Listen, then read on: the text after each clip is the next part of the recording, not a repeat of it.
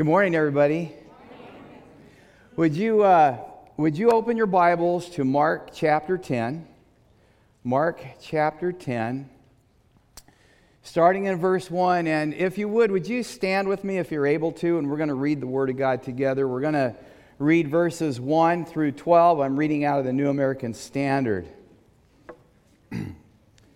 Mark 10, verse 1.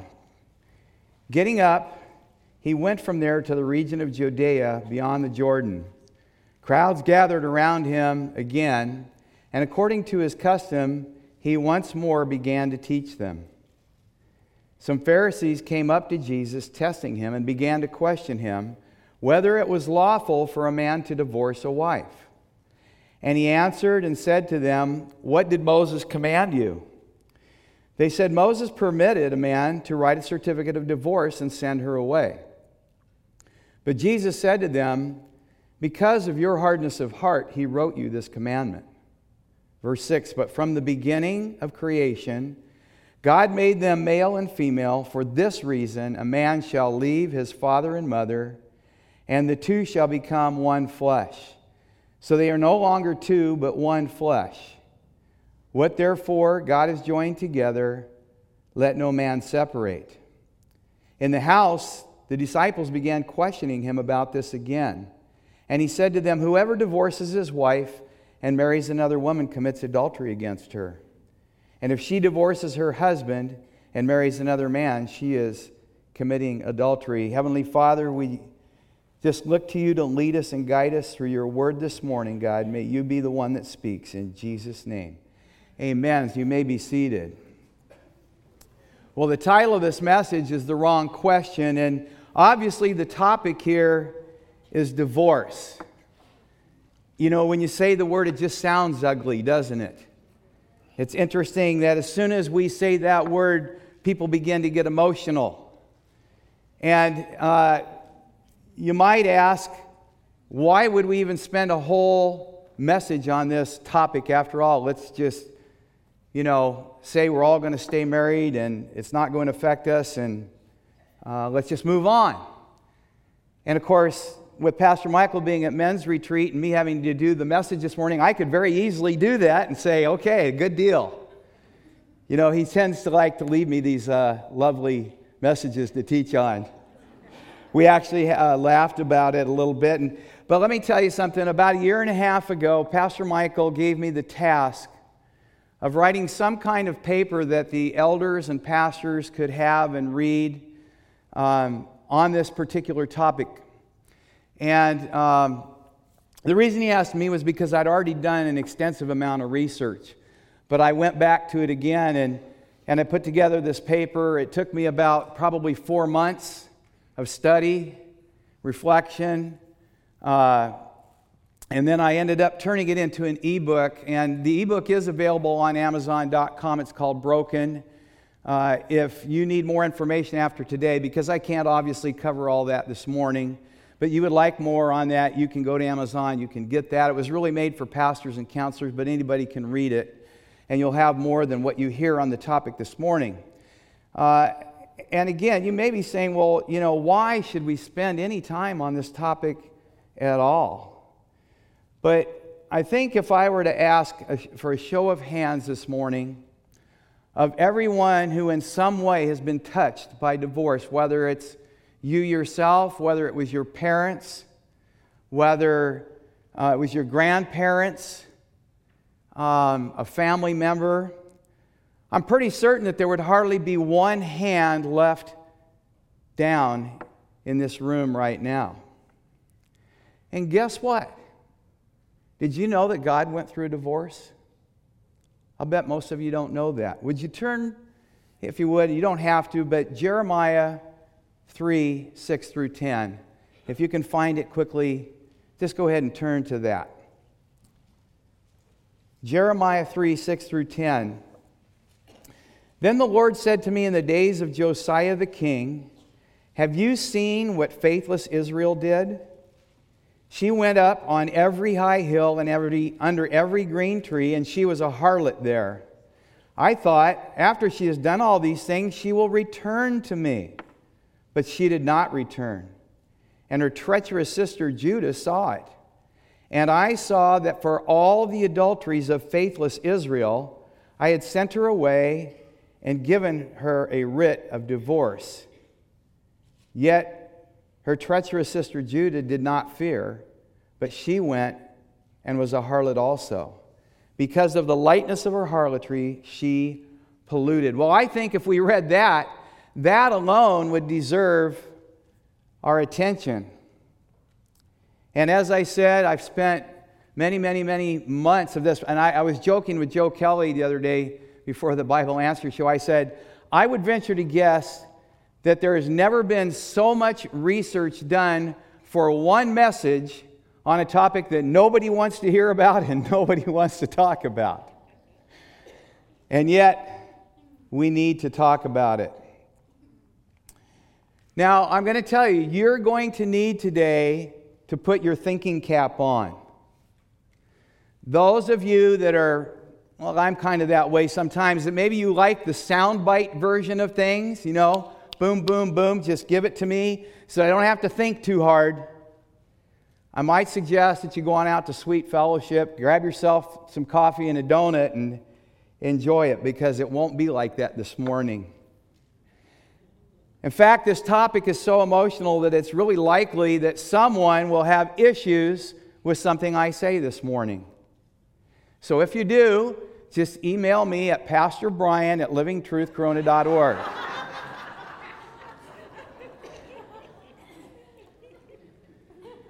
Now, I'm going to start by saying that I really believe that there's been a lack of very studious attention given to this passage. And its parallel passage in Matthew 19. Matthew 19, starting in verse 1, is the very same event.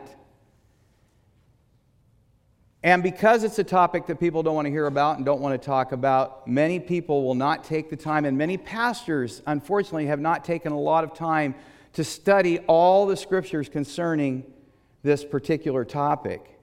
And it's led, I believe, to some people condemning others in the church for being divorced without biblical grounds. And it's made these people feel like they're second-class Christians. And I can tell you that it's even caused some divorced people to leave the church. So we need to know what the Bible does and what the Bible does not say about divorce. And the only way to do that is to study this passage and the other passages the same way we do every passage that we come to in the Scripture. We have to take the time, one, to study the original language. We have to put the passage in its context. We have to look at parallel verses and concordant verses. And we have to look at the historical background concerning that particular passage. That's the way we study every passage here at Living Truth, is it not?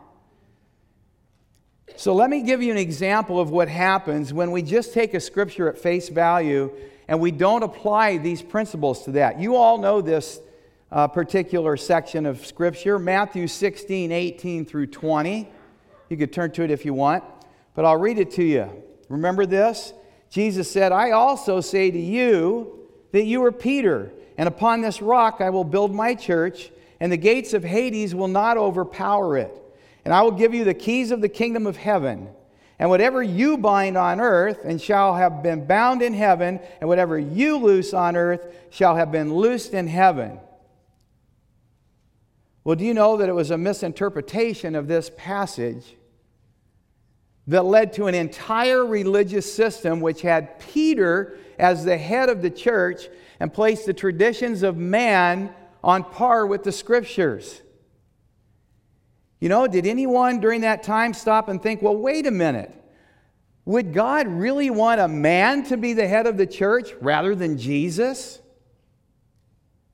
Maybe we better take a closer look at those scriptures. And guess what? When that finally happened, it launched the Reformation.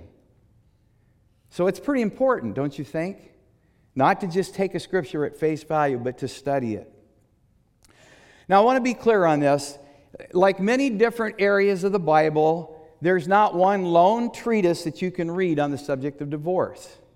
So what we have to do is piece together all the verses and all the scriptures that we have on that particular subject to be able to understand it.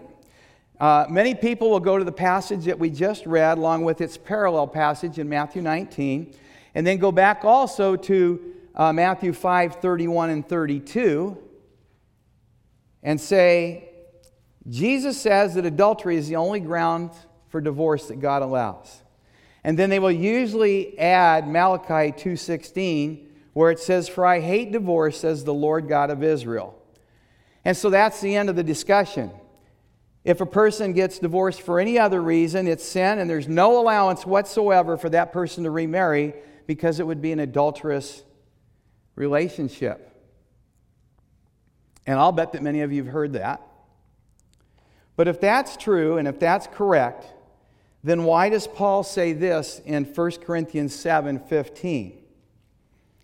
He says, "But if the unbeliever leaves," and that word in Greek leaves is chorizo, which means to place, room between, or depart, go away. It was the word used then for divorce. So if the unbeliever divorces, let him do so. A believing man or woman is not bound, and that word bound means literally a slave. A believing man or woman is not bound in such circumstances. Now, Paul's speaking by divine inspiration, and he seems to indicate that there is at least one more circumstance in which God allows for divorce. Now, I need you to think about this, thinking cap on. If that is true, and we know that Paul would never contradict what Jesus said, then is it possible that we have misunderstood what Jesus was saying in that passage?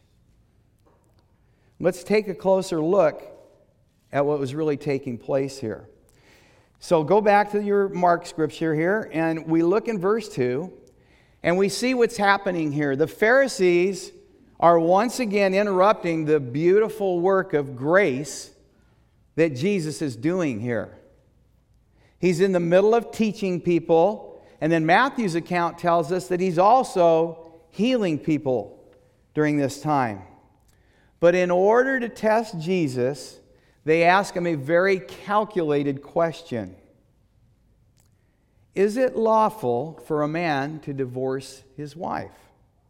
Now Matthew adds, in this same event, Matthew adds this phrase, is it lawful for any man to divorce his wife for any reason at all? And that phrase, as you're going to see, is very important to the study. Well, Jesus' response to them is, what did Moses command you?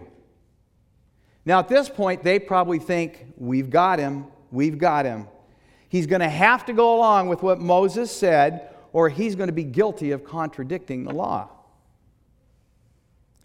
Well, in verse 4, they said, Moses permitted a man to write a certificate of divorce and send her away. Now, here's where you're going to need the historical background.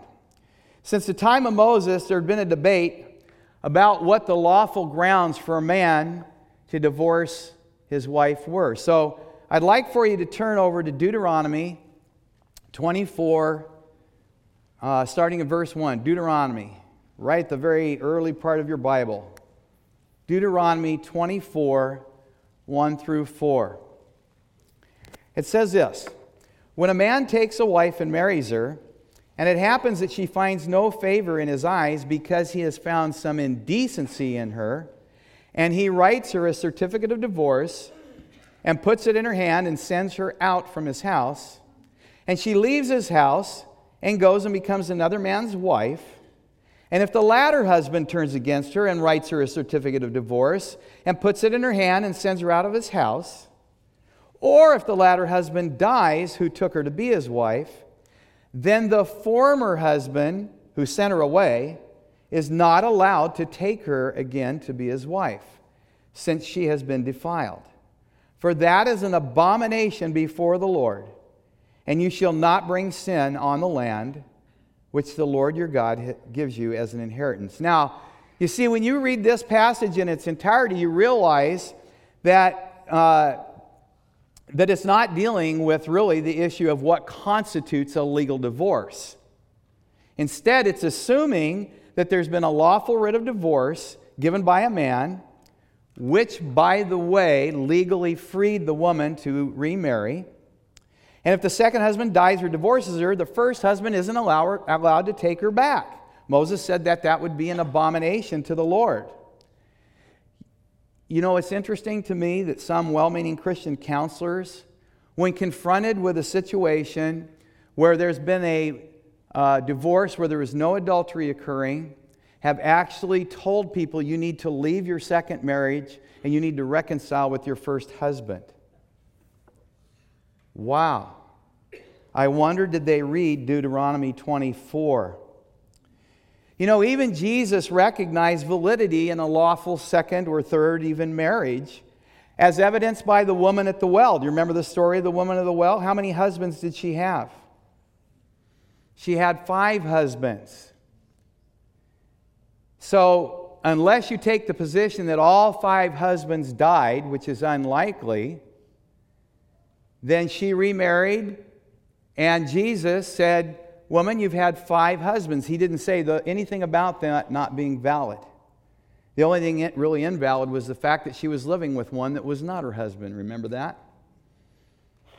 Now, we don't have the actual occasion or words when Moses originally gave this permission, this writ of divorce. But nevertheless, we realize that it was granted.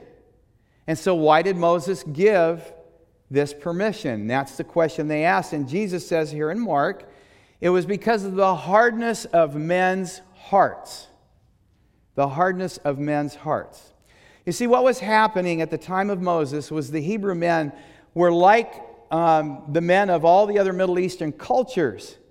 They would divorce their wives basically for any reason they felt like, and they would remarry. And there was no legal paperwork required for them to do that. In fact, many scholars say, that all they would have to do is say, "I divorce you" 3 times, and that was it. That was the deal. 1, 2, 3, you're out of here. You see, women at the time had very few rights and protections. They did have some, biblically, but very few. And they were basically treated like property. If you want to read about that, read all of Deuteronomy 22 through 24. I suggest that to you anyway. So Moses here was doing the women a huge, huge favor. He was requiring or permitting, it says it both ways, so I'm not going to debate about which it is, but there was allowance for a legal document of divorce that the man would have to give to the wife. That way the woman could have proof that she had been released from her marriage vows by her husband and they were free to remarry. Now, this was critical for the women of that time because without the ability to remarry, they really had very little means of being able to take care of themselves. Now, if they were divorced, they might get returned back the bride price, which their father had kept for them. You'll have to read the book if you want more information on that. But then that was it. They had very little way to take care of themselves. You remember the story of Ruth? Do you remember when Ruth and Naomi came back to the land? What did they have to do in order just to have enough to eat?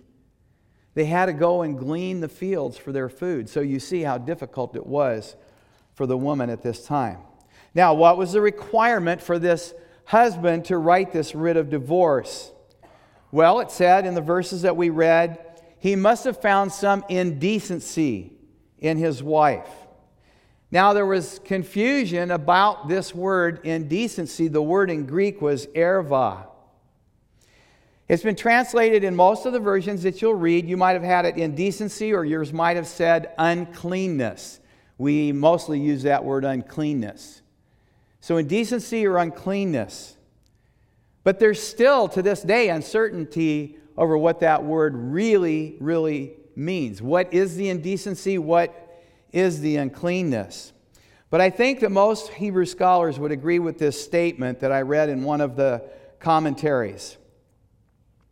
It says that the most obvious literal translation of ervat davar, now that's 2 words, ervat mean unclean, davar the word. It really means the nakedness of a word. And the obvious meaning of that would be the nakedness, meaning the shame or dishonor, because that's what it meant, of one of God's words or commandments. And that was the way that they kind of looked at it. So the nakedness of a word, in other words, the shame or dishonor of one of God's commandments. Now, that's different than probably what we used to think of that.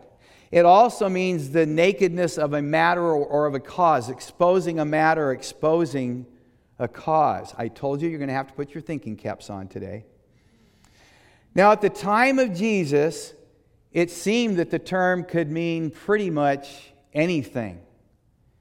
Many looked at it as sexual unfaithfulness, either in the betrothal stage. Remember, in a Jewish marriage that they were betrothed for up to a year. First, it was the same as being married, except the marriage hadn't been consummated yet. And, of course, in order for that marriage to break, there would have to be a divorce or death. So either in the betrothal stage or after consummation. Now, when you really think about it, this doesn't make any sense whatsoever for it to be just a sexual infidelity. Why? Well, think back. And again, go back to Deuteronomy. In the case of sexual infidelity, the punishment was death. There was no need for divorce. The punishment for any kind of sexual infidelity outside of that marriage was death. So why would they need that to be one of the causes of divorce? Now, let's fast forward back to our passage. This issue of what the word erva meant was taken up by the rabbis. And men who wanted to divorce their wives would basically take their case to the rabbis. The rabbis at that time, somewhat acted like as a pastor and a counselor, but they also were the judge of many of these cases of whether the request was a legitimate request or not. So they'd take their case to the rabbis. Well, at the time of Jesus, there was two rabbinical schools of thought on this matter. One school was the Hillel school, and the Hillel taught, he was the more liberal one, he said it basically means almost anything. It could be just the lack of keeping a clean home, or it could just mean burning the dinner. That was erva. That was unclean. Now, the other school was the school of Shammai. It was the stricter school.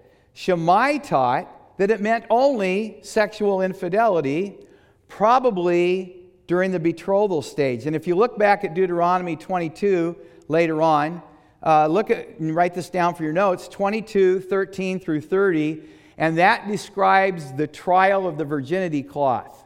I would suggest that you don't do that till a little while after lunch. It's not really fun to read. But it also applied to adultery committed after consummation of the marriage. Now, this latter school of thought, Shammai, yes, it seems stricter, and you go, well, I think I'd be in that school. But remember, it's really curious because why would that be the case when the death penalty was in effect? And you can find that in Deuteronomy 22, 20, and 21. Well, some scholars say that it's because the death penalty had been dispensed with for this offense. But that's not accurate. It's not correct. The law was still in effect. Now, we know that by two situations in the New Testament that the law was still in effect. Let's think back here. Remember the woman caught in adultery? She was brought before Jesus to determine whether or not she should be what? Stoned to death. So the death penalty was still in effect. Also, remember Joseph? Remember Joseph, he had an option, it seems, of putting Mary on trial. That would have been, by the way, the trial of the virginity cloth. And if she were found guilty in that trial, she would be put to death. This is what Joseph was wrestling over. Instead, he decided to put her away. That word or term is divorce, put her away, and he decided to do it quietly, without trial. So we see that the law was still in effect, but somewhere along the line, divorce became a second option. And it appears that if sexual infidelity occurred during the betrothal period or before the consummation, that the husband not only could divorce his wife, but must. If he was not willing to put her on trial, then he must put her away with divorce. Because remember, those sexual sins were considered sin in the camp, and the law was still in effect. But remember this too. This is important. Remember that Joseph was called a righteous man in connection to his decision to put Mary away. He was called a righteous man. Now, after the marriage had been consummated, after the betrothal period ended, the marriage was consummated, adultery by Jewish law still demanded stoning. Now, it may be possible that one of the reasons this second option came about was because they were under Roman rule and under Roman influence. And remember, the Romans did not want anybody else putting people to death. That was their job. And so that may be the influence that allowed for this second option. Well, with all this background, now you can see how the Pharisees, by the question they were asking here in the Mark passage, were trying to force Jesus to agree with one rabbinical school over the other. Now think about that. If they could do that, then what they were doing was actually trying to get Jesus to put himself under the authority of either Hillel or Shammai. And can you imagine that?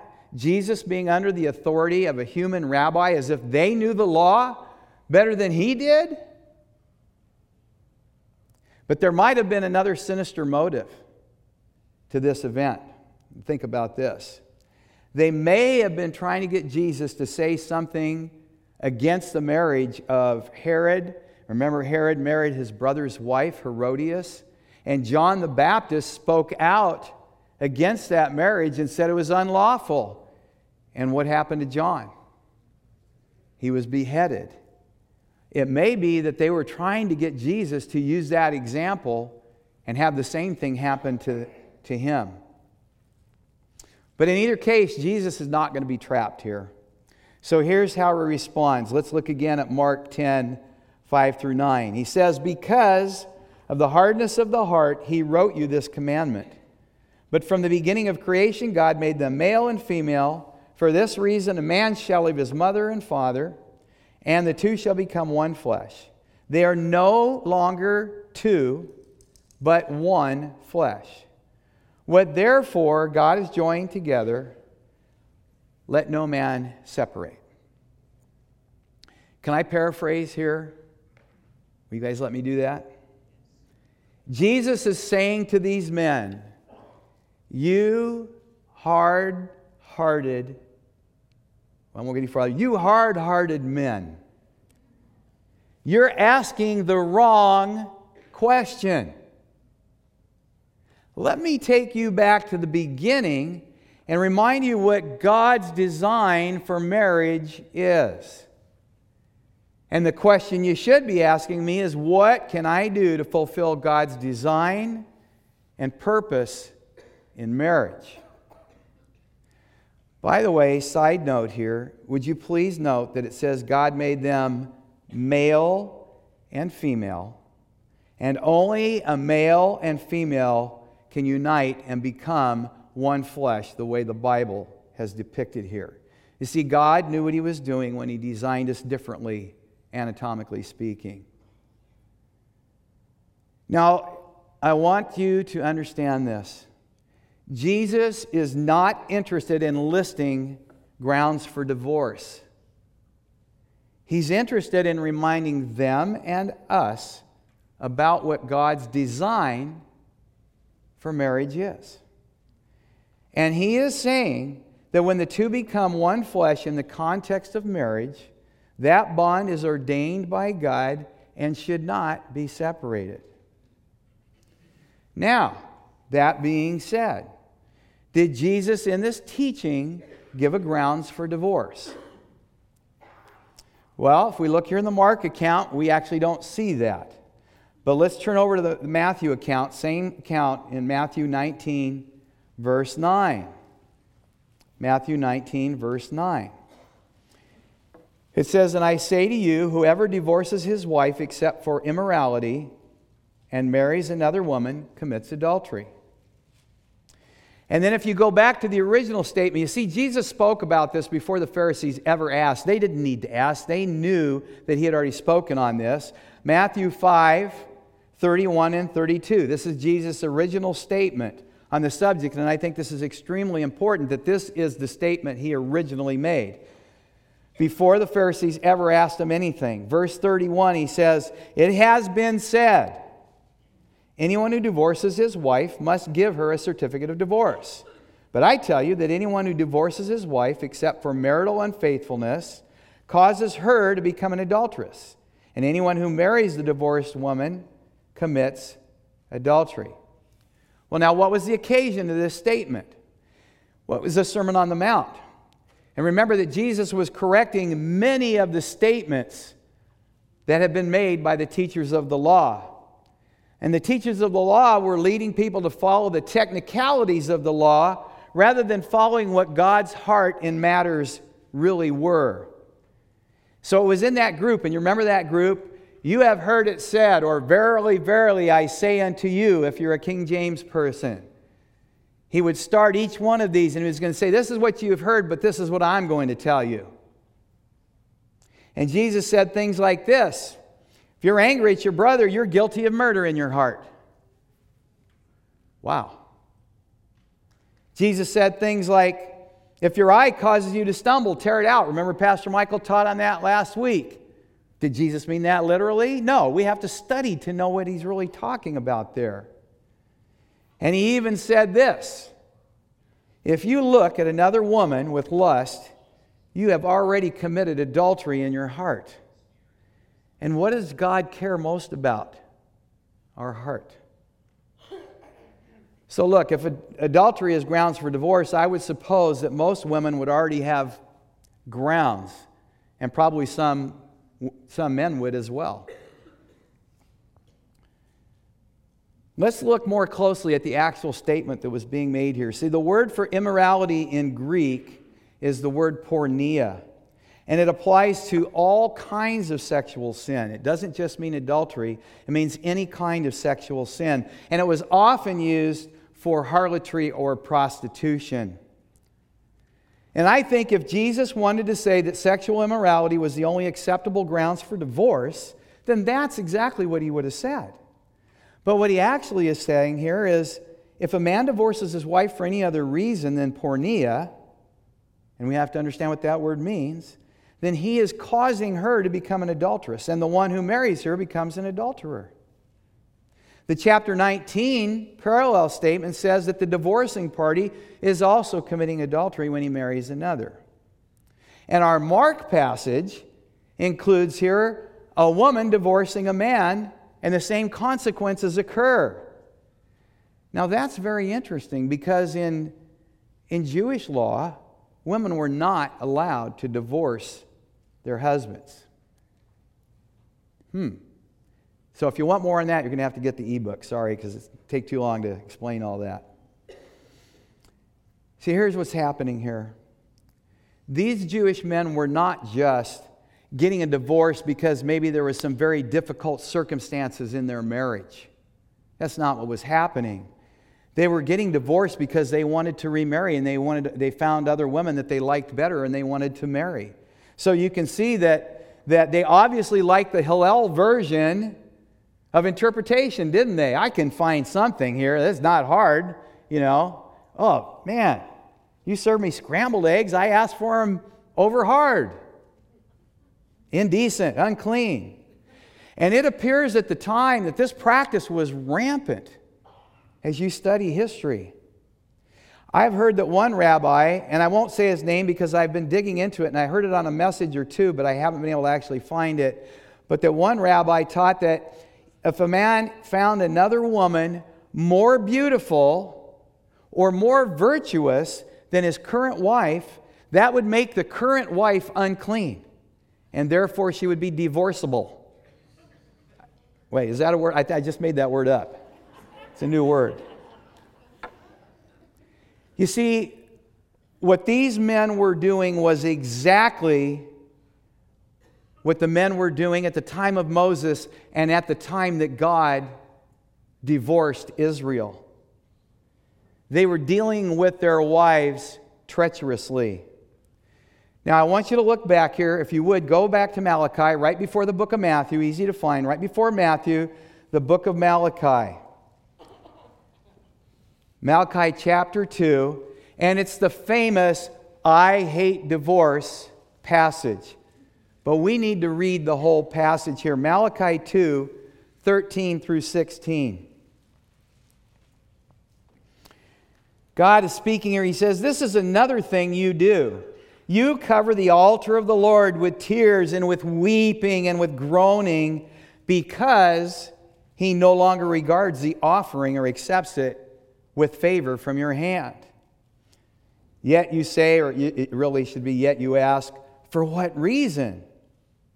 Because the Lord has been a witness between you and the wife of your youth, against whom you have dealt treacherously. Though she is your companion and your wife by covenant, but not one has done so who has a remnant of the Spirit. And what did that one do while he was seeking a godly offspring? Take heed then to your spirit, and let no one deal treacherously against the wife of your youth. For I hate divorce, says the Lord God of Israel, and him who covers his garment with wrong, says the Lord of hosts. So take heed to your spirit, that you do not deal treacherously." Does this context make that statement a little more clear to you? You see, God hates divorce because He hated the evil way men were treating their wives, the same way they had treated Him with their idolatry. And God hates all the evil that goes along with divorce.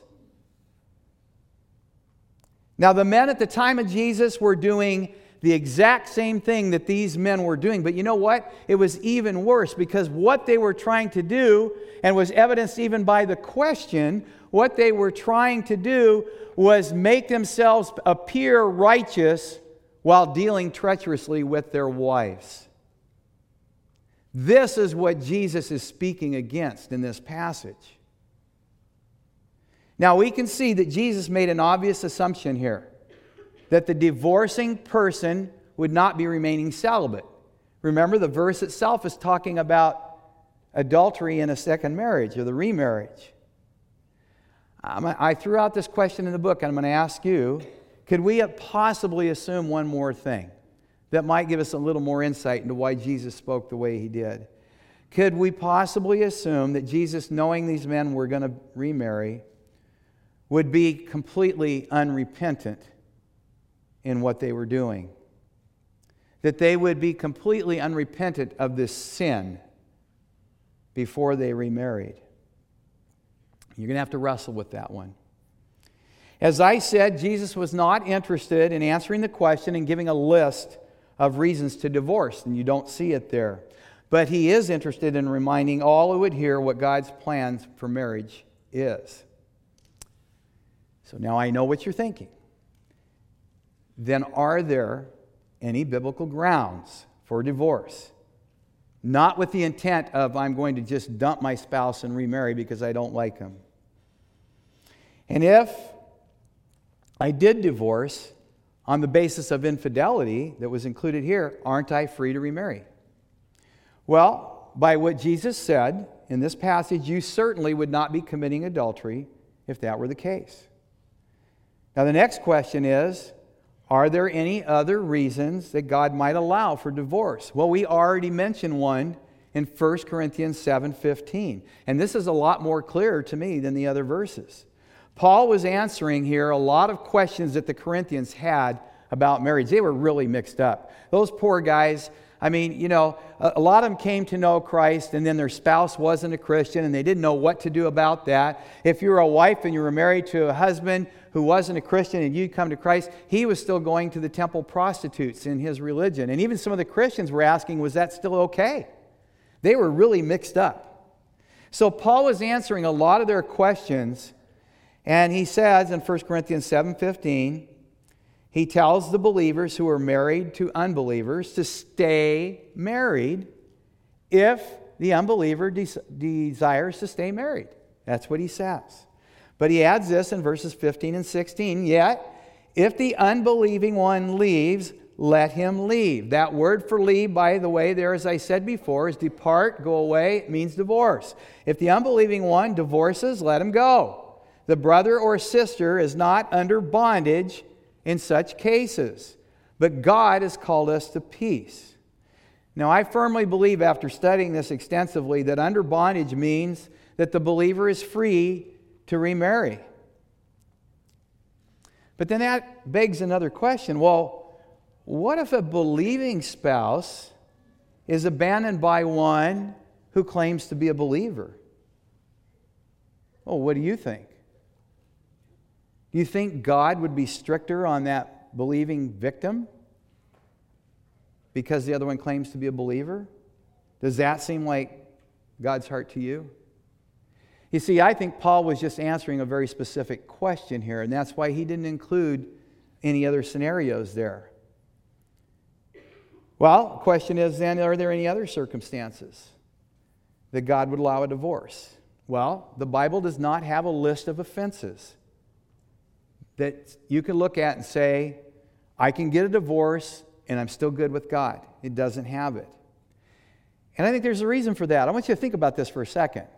If there was a list in the Bible that said you can get divorced for this reason, this reason, this reason, this reason, how many of us, when times get difficult, would go to that list and say, where is my ticket out?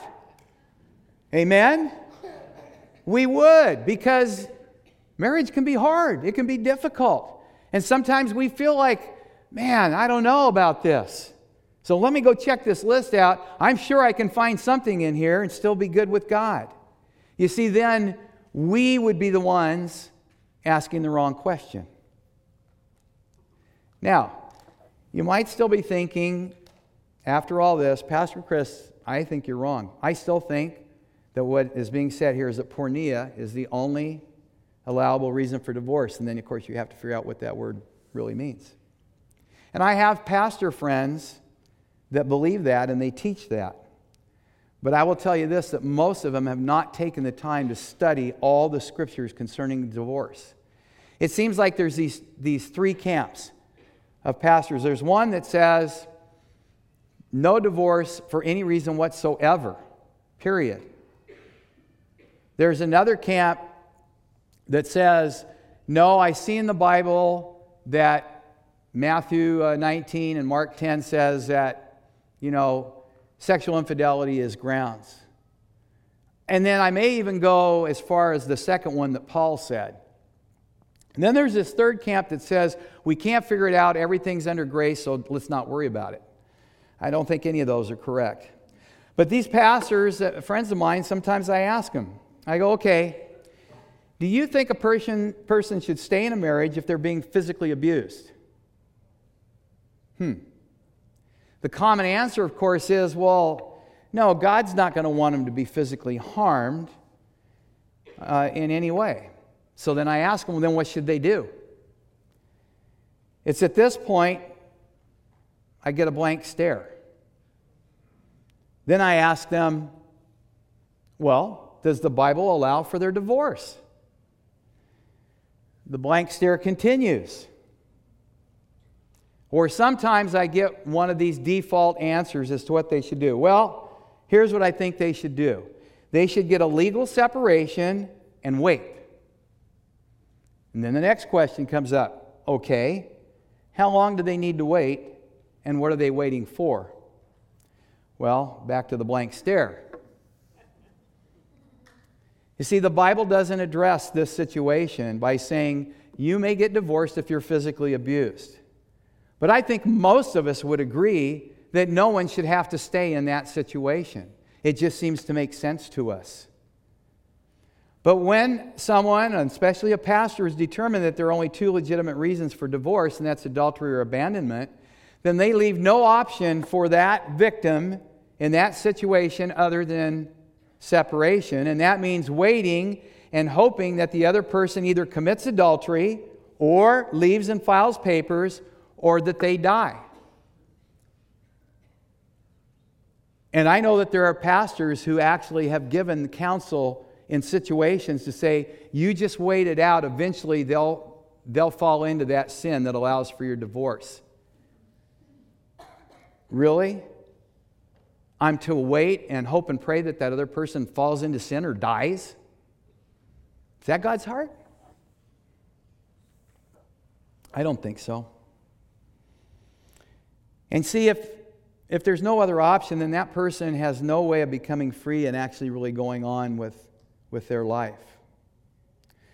Now, how about this scenario? My good friend, Pastor Dave Rolfe, as I was writing the book and I sent it over to him to kind of check it out for me and add anything else that he might see that I could put in there. Well, this is a typical Dave. If you listen to him, you know. He threw this possibility out. Okay, what if a husband murdered the couple's children? Would that wife have grounds to divorce him? Or would God say, well, he didn't commit adultery, so you're stuck? Sounds ludicrous, doesn't it? And yet, there are people who might say, well, no grounds. You know, in a Christian marriage, we take vows, correct? We take vows. And in those vows, each person is saying vows that represent a commitment to this marriage. And, you know, traditionally we say love, honor, and cherish. I kind of wish we'd write them a little bit differently. I wish we would put them this way because I think this is more biblical. I would like to see each person say what the Bible says. Husband would say, I must love my wife with the agape love described in 1 Corinthians 13. I vow to do that. And I vow to value my wife as a sister in Christ. And I'd like to hear wives say, I vow to respect my husband and submit to the authority, his authority in the marriage. And guess what? Another biblical requirement in marriage, the third one, both spouses should vow to be sexually faithful to each other and not withhold sexual intimacy with each other. Because guess what? That's in the Bible. Except for prayer and fasting.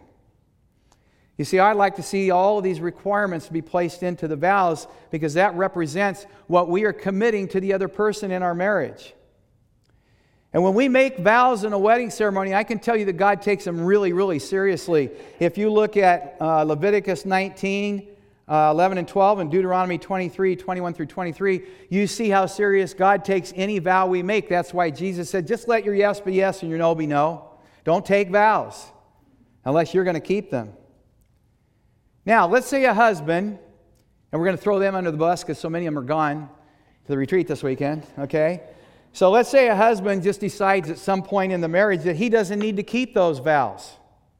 He's out every night, drinking, hanging out with his buddies, spending all his family income, not leaving the wife even enough to pay the bills and feed her family. And then when he's confronted, he says, I don't care. I'll do what I want. So he's not going to participate in the marriage, but he refuses to file for divorce because after all, that would be sin, to file for divorce. And there have been spouses in this situation who after years and years of trying to make it work have finally filed the papers. And then when a so-called brother or sister finds out, they ask, well, wait a minute, do you have biblical grounds? Now, what are they asking? They're asking, has there been sexual infidelity? That's what they're asking when they say that, because most of them have heard that that's the only grounds for divorce. As if the person should even tell them that anyway. I'm going to tell you that that man has already divorced his wife in his heart. And what does God care about? He cares about our heart. But that guy was too cowardly to file the papers. He was just going to divorce her in his heart, and that was it. This man has dealt treacherously with his wife. Now, you see, all divorce is a result of sin in some fashion or other. In some way, there has been sin. But I also don't want you to buy into the lie that, and you hear this all the time, well, you know, it's always both people. No, it is not always both people. Though all of us sin and all of us fall short and none of us are perfect in our marriage, that does not mean that one person is not the victim of their spouse's rebellion against God. So now that we've looked more closely into all of these scriptures, what are some of the conclusions that we can come to? And in the book, I list 10 that I think are clear and 12 things to consider. You can breathe a sigh of relief. I'm not going to go through them all, okay? But I'm going to give you a few. 1, God's will for marriage has not and never will change. One man, one woman for life. That's God's plan. 2, certainly when marital unfaithfulness has occurred, the two becoming one relationship has been violated. It's been broken. 3 cannot become one. Paul was very clear, and that's why there's so much strong teaching in both the Old Testament and the New Testament against sexual sin, because it is so important. It's also clear to me that the offended spouse in that case has a right to end the marriage if they so choose. But that does not mean that a marriage is irreparable at that point. God can, and He often does, repair the worst kind of damage in a marriage, but it's when both parties surrender and submit to Him and allow Him to work. And God will not go against someone's free will if they're not willing. You know, I think we've all heard stories of tremendous situations where God has done these great works. We hear them on the radio all the time. But just like in healing, not every marriage is healed. 3, Paul allowed for divorce due to abandonment, and the offended spouse was free. Now, you might disagree with that freedom means, but because it was in the context of marriage, I believe it means you're free to remarry. Number 4, a New Testament marriage is designed to be a picture of the relationship between Jesus and the church, right? We all heard that. If you've been in my premarital counseling, and many in here have, we go through that extensively and how important that is. And that is above and beyond everything else in our marriage. We're to present a picture to the world of Jesus and the church. Now, does that mean if two people stay together no matter what, that it always presents that picture? No, it doesn't. That picture can be completely destroyed by two people who decide to stay together and yet do some of the things that we shared earlier. The picture can be destroyed. Now, here's something to think about for you. Again, thinking cap is still on. If a person has divorced someone, quote unquote, unbiblically, but has confessed that sin before God and asked forgiveness, are they less forgiven for that than any other sin? Sadly, many people have been made to feel that way. Since 1 John tells us that when we confess our sin, He is faithful and just to forgive us and cleanse us from all unrighteousness, is that person less cleansed? Told you, you need to put your thinking cap on. I want to close with this. With all there is that we have to think and contemplate on this subject, let's make sure that we are not guilty of asking the wrong question, and I mean that in a couple of ways. If you're in a difficult marriage and wondering what to do, I would ask that you not start with the question, can I get out and still be okay with God? Or, if I get divorced for whatever reason, can I get remarried? I would say that'd be the wrong question to start with. Now, don't get me wrong. It may be necessary that you end a marriage. But I urge you to start with this question. Is there any way to salvage this situation and work back to having a godly marriage? Have I exhausted all the possibilities? And I would ask all of you, brothers and sisters, who are blessed in a great and wonderful marriage, when you're speaking to someone who is in a desperate situation, so desperate that they're contemplating divorce, please do not ask them, do you have biblical grounds? That's the wrong question, and I hope now that you could see why. Instead, you might ask them, can I pray for you? Can I help you in any way here?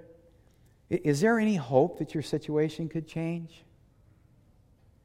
You know, I know that the church has reacted to rampant divorce in our country, and so much so that we see it, and as I said, the word itself is ugly when we hear it, and we don't want to see it, but we can react in the wrong way.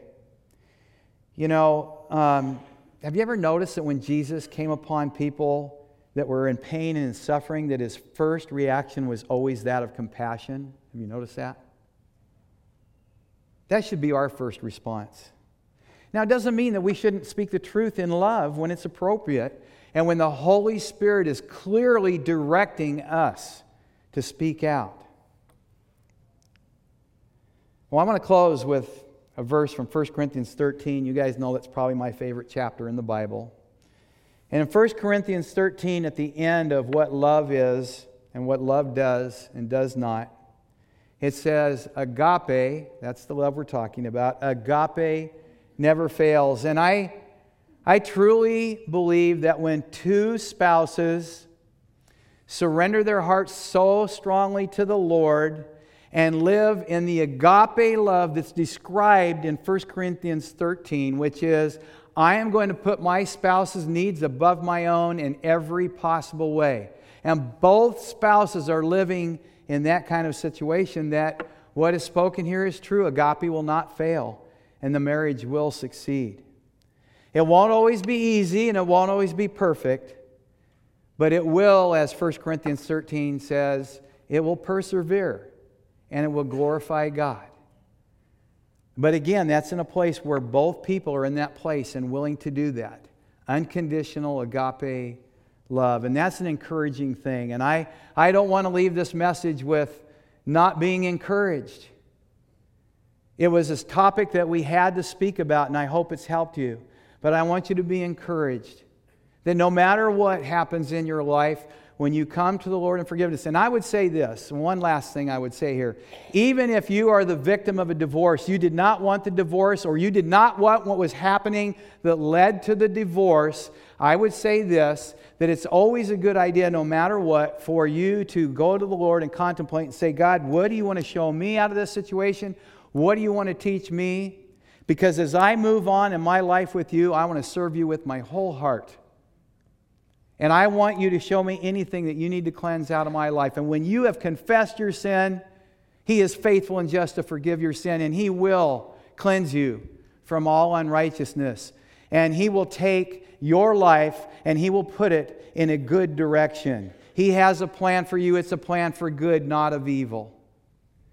So brothers and sisters that have gone through this, please, you're not a second-class citizen.